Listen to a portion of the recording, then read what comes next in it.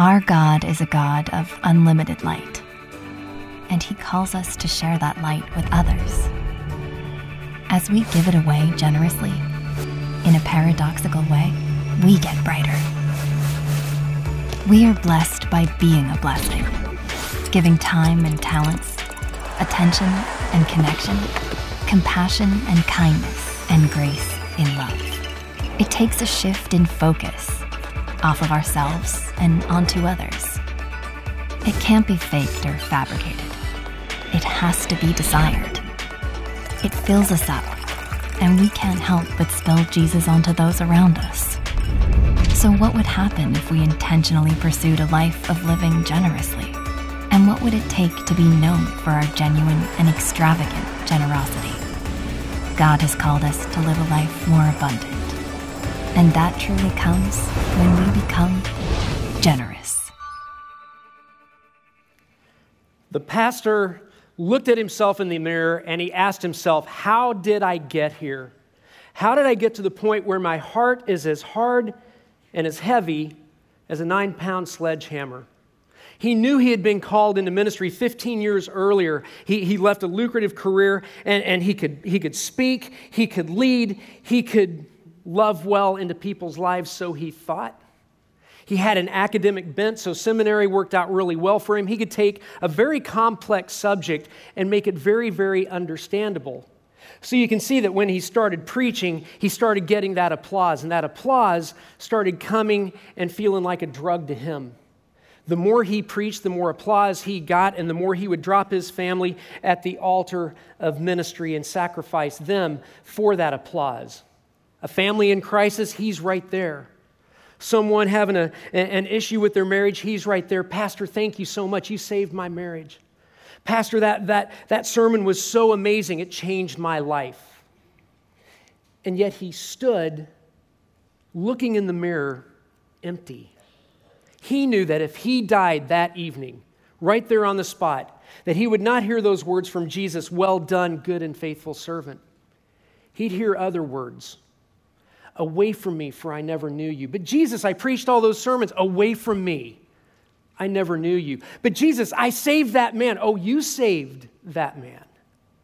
Away from me, for I never knew you. Have you ever considered that we can do all these Christian things, yet if they're motivated by the wrong thing, if they're not motivated by the love of Jesus, that we're going to get it all wrong? We can get Christian things right, but get Jesus wrong. It all comes down to the motivation of the heart. What's your motivation? That's what we're going to talk today. In fact, if you get anything at all out of today's teaching, get this. Living a generous life means nothing if you don't have love. Living a generous life means nothing in the eyes of God if your motivation is skewed, if you don't have the love of Jesus. Well, God's got a lot to say about that as we hit week 2 of our series called Generous. It's in this series in which we're looking at a lot of different ways to be generous in our lives. This week, I'm excited because I get to teach on this thing called generous grace. And here's how we're going to roll today. Today, we're going to take a snapshot out of the Old Testament of what grace looks like. It's from one of my biblical heroes, a guy named David, a very popular figure in the Bible.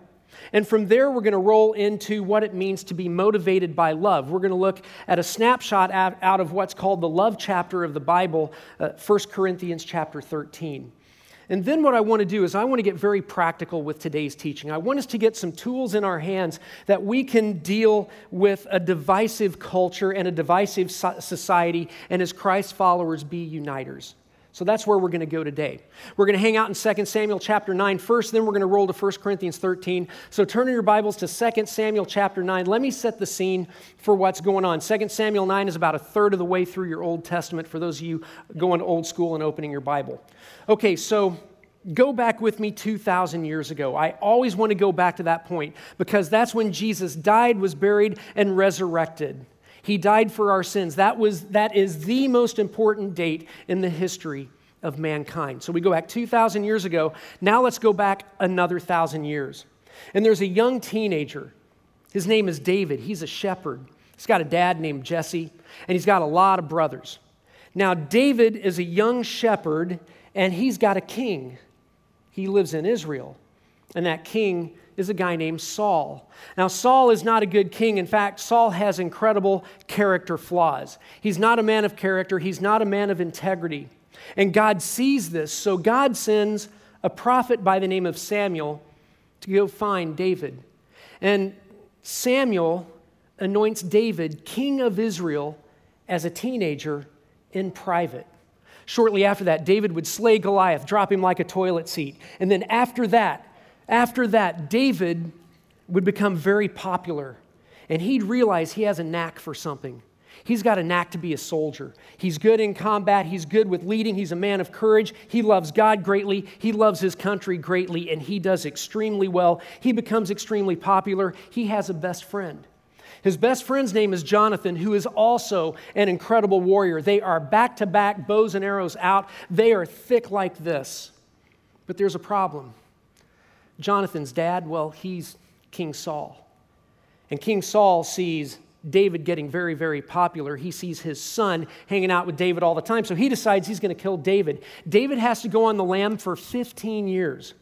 And at the end of that 15-year time frame, Saul and Jonathan, they're in combat against the enemies of Israel, and both of them die. And when both of them die, the palace erupts in a bad way. That's important. We're going to come back to that. So David at that time is now anointed again, a second time, as king of Israel, but Israel's in a civil war. And it would be 7 more years before God would squelch the civil war, before there would be peace in Israel, and David is secure in his leadership. So think about that. 22 years from the time David is anointed the first time until the time that Israel is at peace. Our story takes place another 8 years after that. So 30 years roughly from the time David dropped Goliath. 30 years. And our story picks up today with David in deep thought. And I think David is missing his warrior brother Jonathan. So he asks a very specific question. 2 Samuel 9, verses 1 through 3. Remember, our main point, living a generous life means nothing in the eyes of God if you're not motivated by love. You guys ready? Okay, 4 of you are. Awesome. Love preaching. Here we go. David asked, "Is there anyone still left of the house of Saul to whom I can show kindness for Jonathan's sake?" Now there was a servant of Saul's household named Ziba. They called him to appear before David, and the king said to him, "Are you Ziba?" "Your servant," he replied. The king asked, Is there no one still left of the house of Saul to whom I can show God's kindness?" Ziba answered the king, "There is still a son of Jonathan. He's crippled in both feet." Oh, what I love about the Old Testament are their backstories to the stories and backstories to those stories. We got 2 backstories we got to look at. Here's the first backstory. Remember, Saul and Jonathan are in combat together. They die, and craziness breaks out in the palace. Why is that? Well, it's because in that culture and in that time, the king dies, and when the king dies, a new king would come in and he would kill everyone in the palace to secure his power. He'd kill most of the servants, if not all of them. So everybody's running for their lives, and we find out that Jonathan has a son. Later, we'd find out his name is Mephibosheth. Mephibosheth. At this time, Mephibosheth is 5 years old when all the chaos breaks out. He's got a nurse. The nurse comes in to pick him up, to take him out of the palace, and as she's running out, she falls on him. She breaks both of his legs. And that's why verse 3 says he's crippled in both feet. He'd be lame for the rest of his life. So now he's a 25-year-old young man, crippled, and he's in hiding for fear of his life. That's backstory number 1. Backstory number 2 goes back to David and Jonathan. As I said, these were warrior brothers, back-to-back, bows and arrows out. They were thick, and they loved each other incredibly, as warrior brothers do who've been through stuff. And so they make an oath to one another. And that's why David says, "Is there anyone still left in the house of Saul to whom I can show kindness for Jonathan's sake?" So here's what I want us to do. We're going to press pause on this story because we got to go to back to this oath. We got to rewind the tape 20 years. And if we rewind it 20 years, we find Jonathan and David at the pinnacle of their lives together as warrior brothers, making an oath to one another. Let's look at that oath. 1 Samuel 20, verses 14 and 15. Jonathan is talking to David, and he says, but show me unfailing kindness. Some of your translations may say unfailing love, like the Lord's kindness as long as I live, so that I may not be killed. And then watch this. And do not ever cut off your kindness from my family, not even when the Lord has cut off every one of David's enemies from the face of the earth. So if you would read all those chapters around that, what you would find is that David and Jonathan basically make a blood oath. They say, listen, whoever dies first takes care of the other person's family. Now, I don't know why it took David 20 years to remember that oath, but here's the thing about that oath. That oath was not made out of some weird obligation. That oath was not made out of pressure. That oath was made out of one thing, and it was love, a love for God and a love for each other, and that's important in our story today. As I said, what I love about the Old Testament is we've got little tools that we can take out here and there and put in our toolkit. Here's one of them that plays into our story somewhat, and it's this. Your vows have no expiration date. Your vows, generally speaking, your vows have no expiration date when they're made out of love. Now, that could be a whole sermon in and of itself, because there are some vows that we make out of anger. There's some vows that we make in times of distress. That's a totally different thing. The ones that are made out of love, they generally have no expiration date. So David is going to live out his vows. Here's what's interesting. David is known as a man after God's own heart. And what I find interesting about the whole story, because this whole story of David and Mephibosheth that we're going to see when Mephibosheth is in his mid-20s and what's going to happen next, right after this, David, a man after God's own heart, is going to sleep with one of his greatest warriors' wives. Her name is Bathsheba.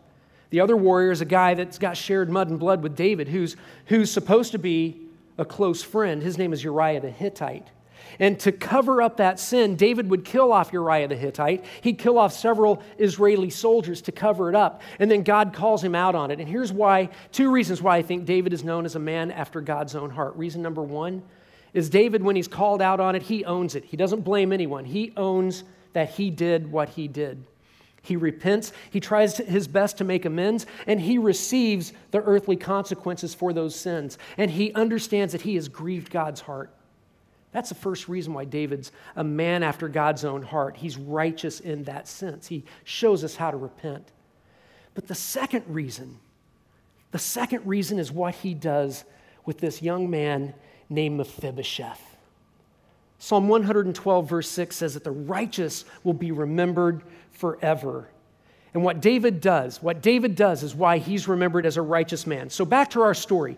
David and Jonathan make this oath. Now fast forward 20 years. Again, I don't know why it took David so long to remember this oath. So David's talking to this guy named Ziba who used to work for Saul. And Ziba says, yeah, Jonathan's got a kid.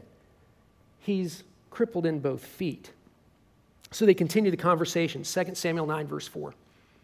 David says, where is he? That's Mephibosheth. The king asked.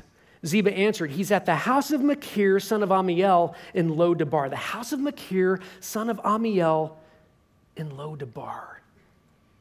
Names mean something in the Old Testament. And that name Lo-debar is very, very important. It means the barren place. And it's a place in the middle of nowhere. That's where this young man Mephibosheth is in hiding. There's a reason why it's in the barren place, because he doesn't want to be found out. But it's also symbolic for the pain and the trials and the difficulties that we go through in our lives. Because every single one of us are going to go through our own personal Lo-debar, our own personal barren place over and over and over, because we live in this fallen world. Places of abuse, physical, emotional, spiritual, sexual abuse. Places of addiction in which you get on the wagon, you're doing well, and then you relapse and you hit the rock bottom. And then you get some counseling and you're back on, and then you hit rock bottom again when you relapse, and you're like, this will never end. It's your own personal Lo-debar. Places of moral and ethical failures in which you got to live out those sins on this side of eternity, the consequences of those sins. Places of great loss of dear friends, loss of family members, places of illness when you're too young to have that illness, places of grief. All of us will go through our own personal and painful lo-debars throughout our lives. And here's the thing, when we do, we have two choices. Choice number one is we can hang on to Jesus and trust him that he says, I'll never leave you nor forsake you, especially when you're in your own personal lo-debar. We can't even hear him. We don't even know what's going on, but we say, okay, I don't get it, I don't like it, but I'm going to hang on to you and I'm going to trust you. Or we can say, you know what, jam it, Jesus, I want nothing to do with you. If you're such a good God, why are you doing this to me? Folks, all the people I've had the great fortune of walking with in times of suffering, the ones who have decided in those difficult times just to hang on to their faith and hang on to Jesus, at some point in their lives, they get some healing in their hearts.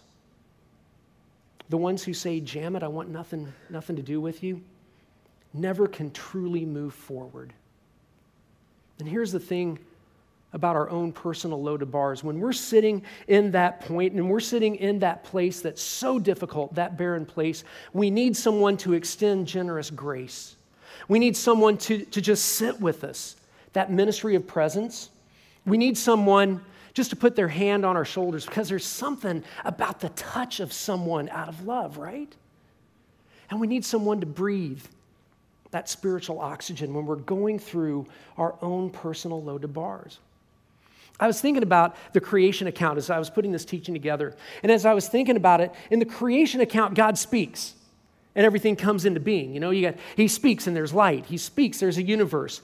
But when it comes to us, it's his touch and his breath, his spiritual oxygen that brings us to life. And that's what he calls on us to do as generous grace givers. Back to Mephibosheth. He's in the middle of nowhere. He is in Lo-debar. He is in hiding. He's in the barren place. And David has a choice to make right here. He can say, hey, Ziba, thanks for your interest in national defense. I appreciate the info. Have a nice day.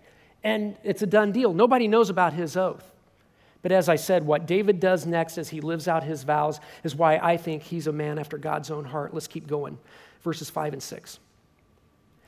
So King David had him, Mephibosheth, brought from Lo-debar, the barren place, from the house of Machir, son of Ammiel.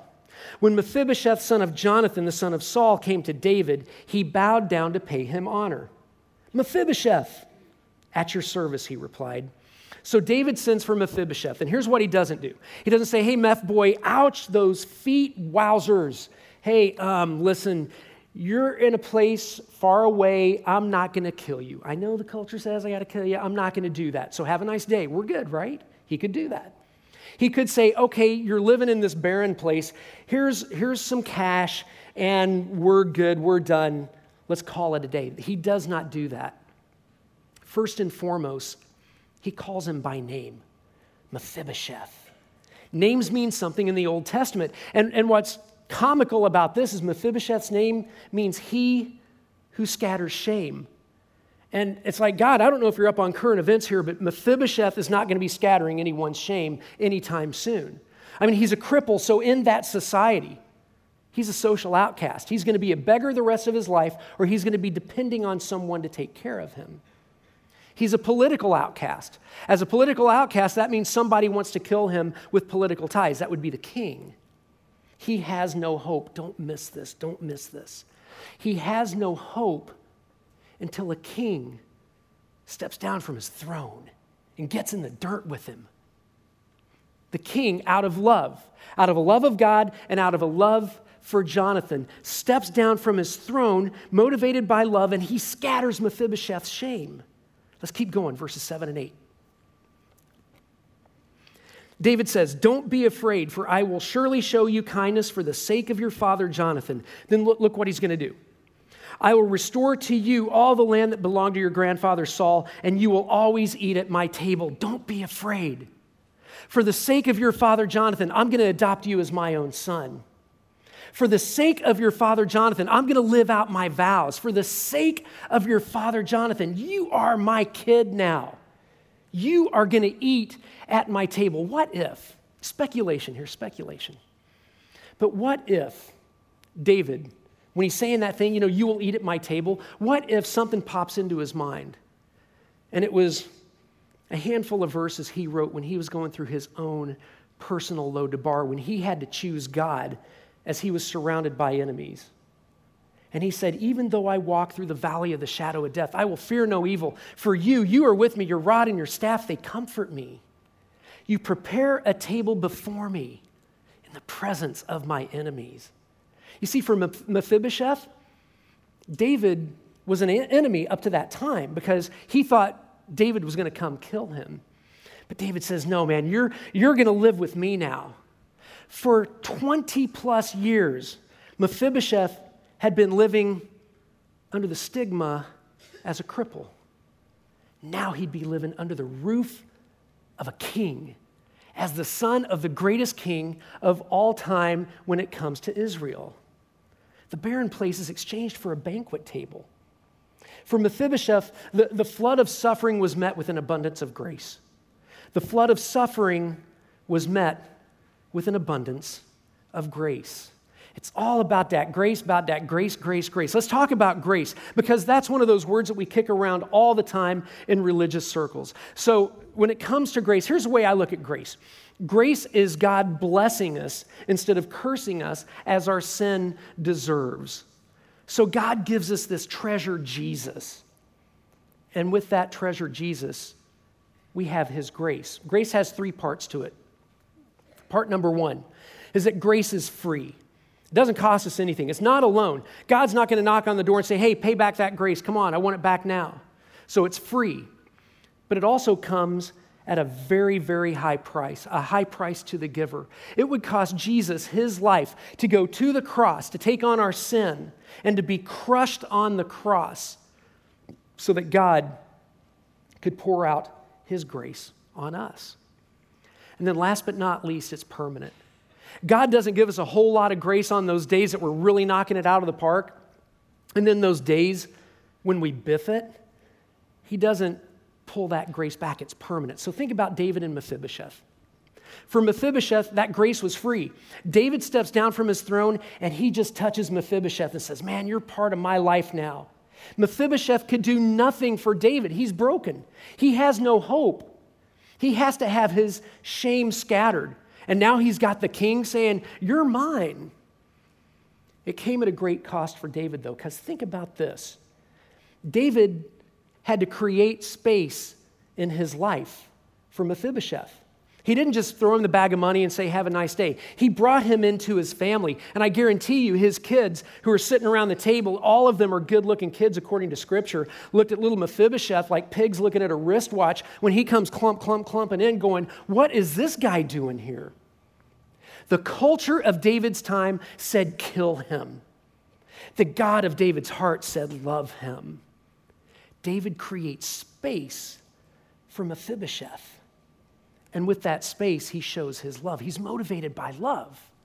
And then last but not least, for Mephibosheth, that grace would be permanent. If you'd continue reading on this story, you'd find that Mephibosheth later, one of David's sons, Absalom, ends up trying to overthrow his dad. And it could be that Mephibosheth betrayed David, yet David never withdrew that grace. So let's give a good definition of grace. A good definition of grace, and for me at least, is grace is God's favor towards the unworthy. God's favor towards the unworthy. And we don't like to hear that. We don't like to hear that we're unworthy of God's grace, but he's God and we're not. You know, the world wants to let us know, you are you and you are great and you don't need to change. Everything's good. Be the best you can be. And God's saying, wait a second, no.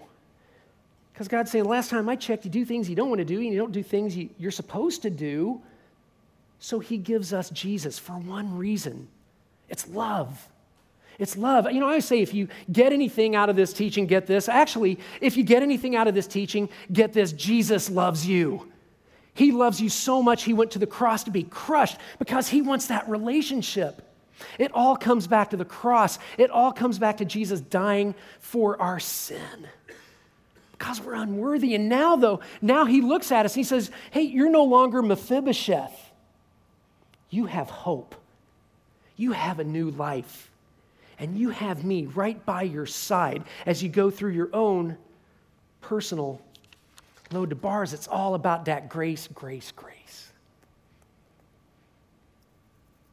So the Apostle Paul, in the great grace phrase of the Bible, says these words, Ephesians 2, verses 8 through 10. For it is by grace you have been saved through what? Help me out. Faith. And this is not from yourselves, it's the gift of God, not by works so that no one can boast, for we are God's handiwork created in Christ Jesus to do what? Good works, which God prepared in advance for us to do. So it's God's unmerited favor. There's nothing we can do to earn it, but God does it because of His love for you, His love for me. So receive Jesus as your Savior and Lord, and all of a sudden you got this Holy Spirit living in you. Isn't it crazy that every single one of us right now could be praying, and as we're praying different prayers, and we're praying to God, He hears all of them because of His Holy Spirit? Isn't it crazy that God right now looks at you and He doesn't see scrap metal, He sees a precious jewel because you got Jesus in your heart. And He gives us now the ability to be grace extenders. We can now become grace extenders. We can bring light to a very, very dark and divided world. He gives us that ability. And our motivation has to be love. Our motivation has to be love. So last week, Pastor Bob kicked off our series. And anytime Pastor Bob kicks off a series, he's going to do a deep teaching to give us that foundation. If you did not get to see last week's teaching, please go to cornwallchurch.com, the media tab, and look at last week's teaching because he gives us a great snapshot of what generous is. He actually gave us a really good definition. Generous is a readiness to give more than is strictly necessary or expected. Well, think about that when it comes to generous grace. We're expected as Christ's followers to give more than is necessary or even generally accepted. So last week, Pastor Bob talked about the opposite of generous, and that opposite was greed. Well, think about this. It all comes down to our motivation. Our motivation has to be love. Grace and righteousness, through Jesus, grace and righteousness meet with a holy kiss. And now then we are needed to love well. We're needed to extend that grace, but here's how we can mess it up. We can be like that pastor I was talking about at the beginning of the teaching, who was doing all those great things, but it was for popularity, or it was for prestige. Sometimes we can do things for others based on power. We want to lord it over them. God's saying, no, that's not what love is.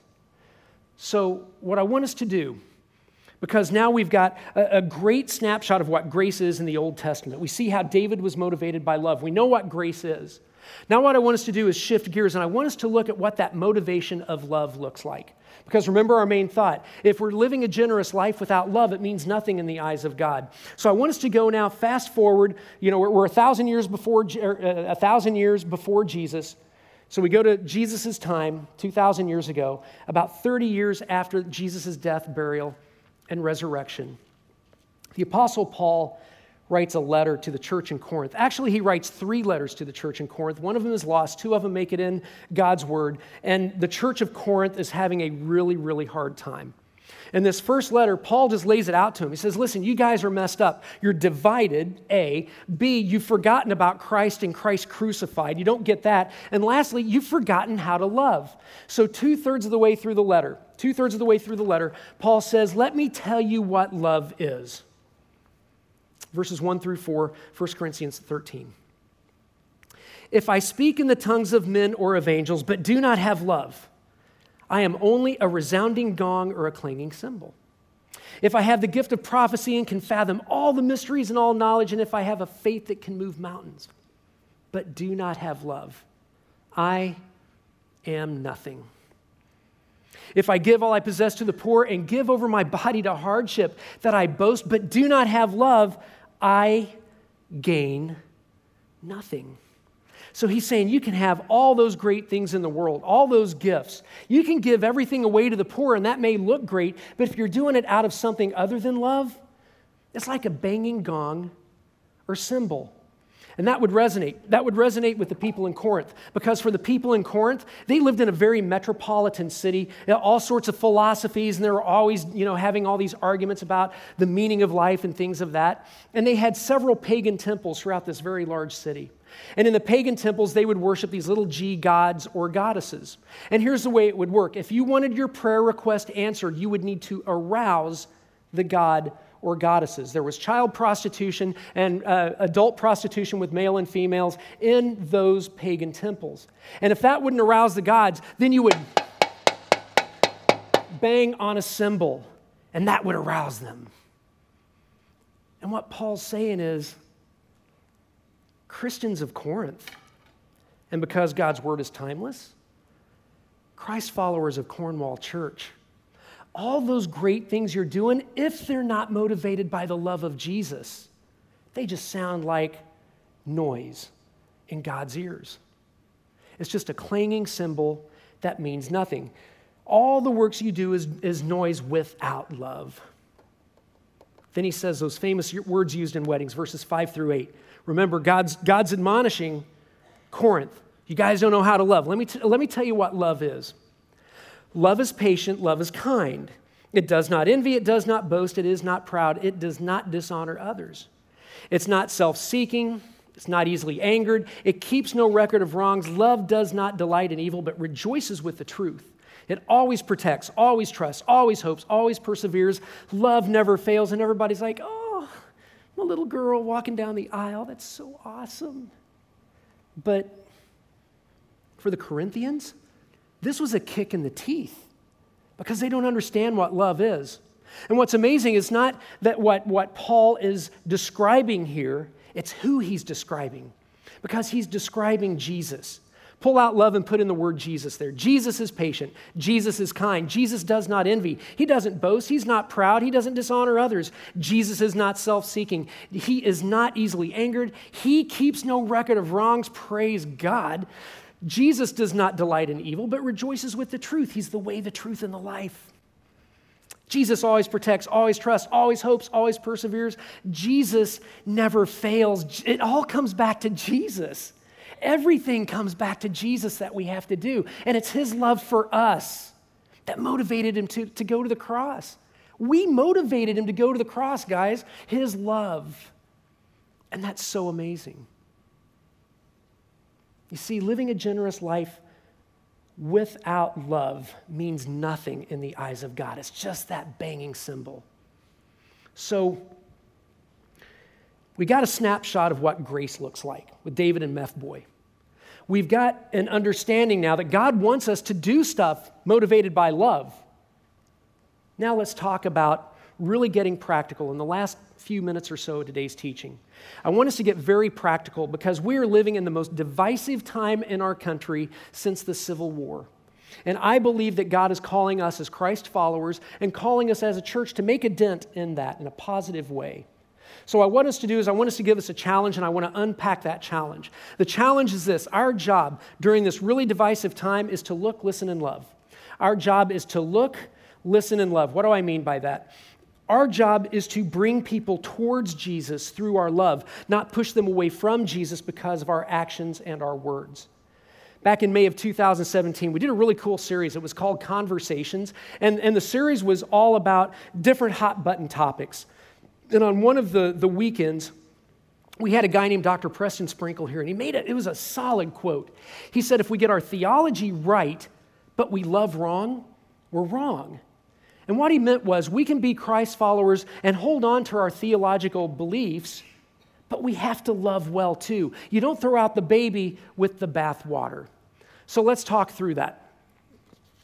As grace extenders, God calls on us to have those conversations with people who believe differently than us. We're not just supposed to hang out like a bunch of salt shakers with people of salt. We're supposed to go out and meet other people.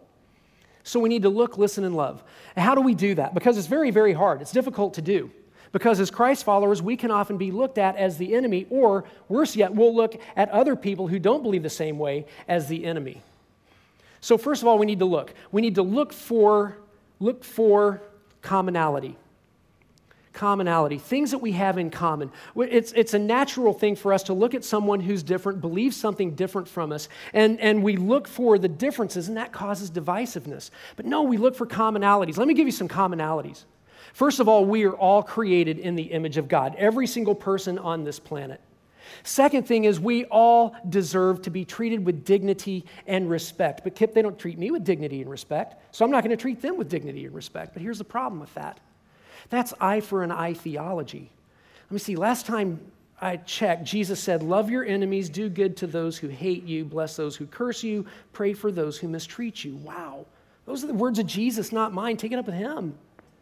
So we're told to love well. We look for commonalities. Everyone's made in the image of God. Let's look for commonalities, and we all want to be treated with dignity and respect. We all have a need for forgiveness. We all want our guilt and shame taken away. So that's the first thing. We have these conversations and look for something that you have in common. Second thing is you listen. You listen to their stories. We all have stories. All of us have stories from where we've come from, why we believe what we believe, things that have happened in our lives. Pastor Randy, who I love, he's on our staff here. For those of you who are new here, he's our family life counselor, and he's Yoda. I mean, this guy is so wise. And Pastor Randy has this quote that I love. He says, "Lead with your ears, not your lips." That means when you have these difficult conversations, when you sit down with someone different from you, you listen to their story, and you have to expect to be misunderstood. Which leads me to the third one. We still love the person despite of that. We still love the person. We create space in our lives for people who are different than we are. And not to fix them, not to use them as a project, but to simply love on them. And here's what we got to do. We can't get ahead of God. We got to let God have work His way in their lives, and God works at His own pace, not ours. So my grandma, she's awesome. She went to be with the Lord years ago, but for 30 years, she was on her knees praying for Ishmael here, because I was out doing all sorts of stupid stuff for 30 years. So finally, I'm 30 years old, and I'm in a special forces unit jumping out of airplanes, and I'm going, man, I could die. This is not a good thing. And I get it right with Jesus, and as I say yes to the dress, and she's like, Kip, come on. I've been praying for you for 30 years. It's about time. She created that space, and I could not outrun her prayers. And that's what God calls on us to do, is we create the space. But here's the rub. You guys are going to be my counseling session for me, because I really have a hard time with this one word. It's thrown down our throats all the time, and it's this word called tolerance. And what the world tells us tolerance means is you agree with me or you're intolerant. And you can't have a healthy relationship with something like that. One of my bromance theologians that I just love is this guy named Timothy Keller. And he said this about this whole idea of tolerance. It's such a great, I think, Christ followers' definition of what tolerance should be. He said, tolerance is accepting one another despite a difference in beliefs. And it's so true. Tolerance is accepting one another despite a difference in beliefs. Intolerance doesn't mean, okay, you disagree with me, therefore you're intolerant. Here's what intolerant is. You and I disagree, and I attack your character, and I attack your dignity. That's intolerance. God does call us to be tolerant, and that tolerance is we still accept each other as made in the image of God and deserving of dignity and respect. And guys, it's a critical time for us as Christ followers. We've got the political season in full force right now. And whether you're a Republican or a Democrat, the mud is going back and forth. Look at your Facebook posts. Look at your social media posts. Are you accepting one another despite the difference in beliefs? But Kip, you should see what they say. No, that's eye for an eye theology. How do you create space in your life for someone who believes differently than you that you can simply walk with and love on? You point them to Jesus, you let God work in their lives, you become a grace extender. It's by grace that we've been saved through faith. How will we extend that grace?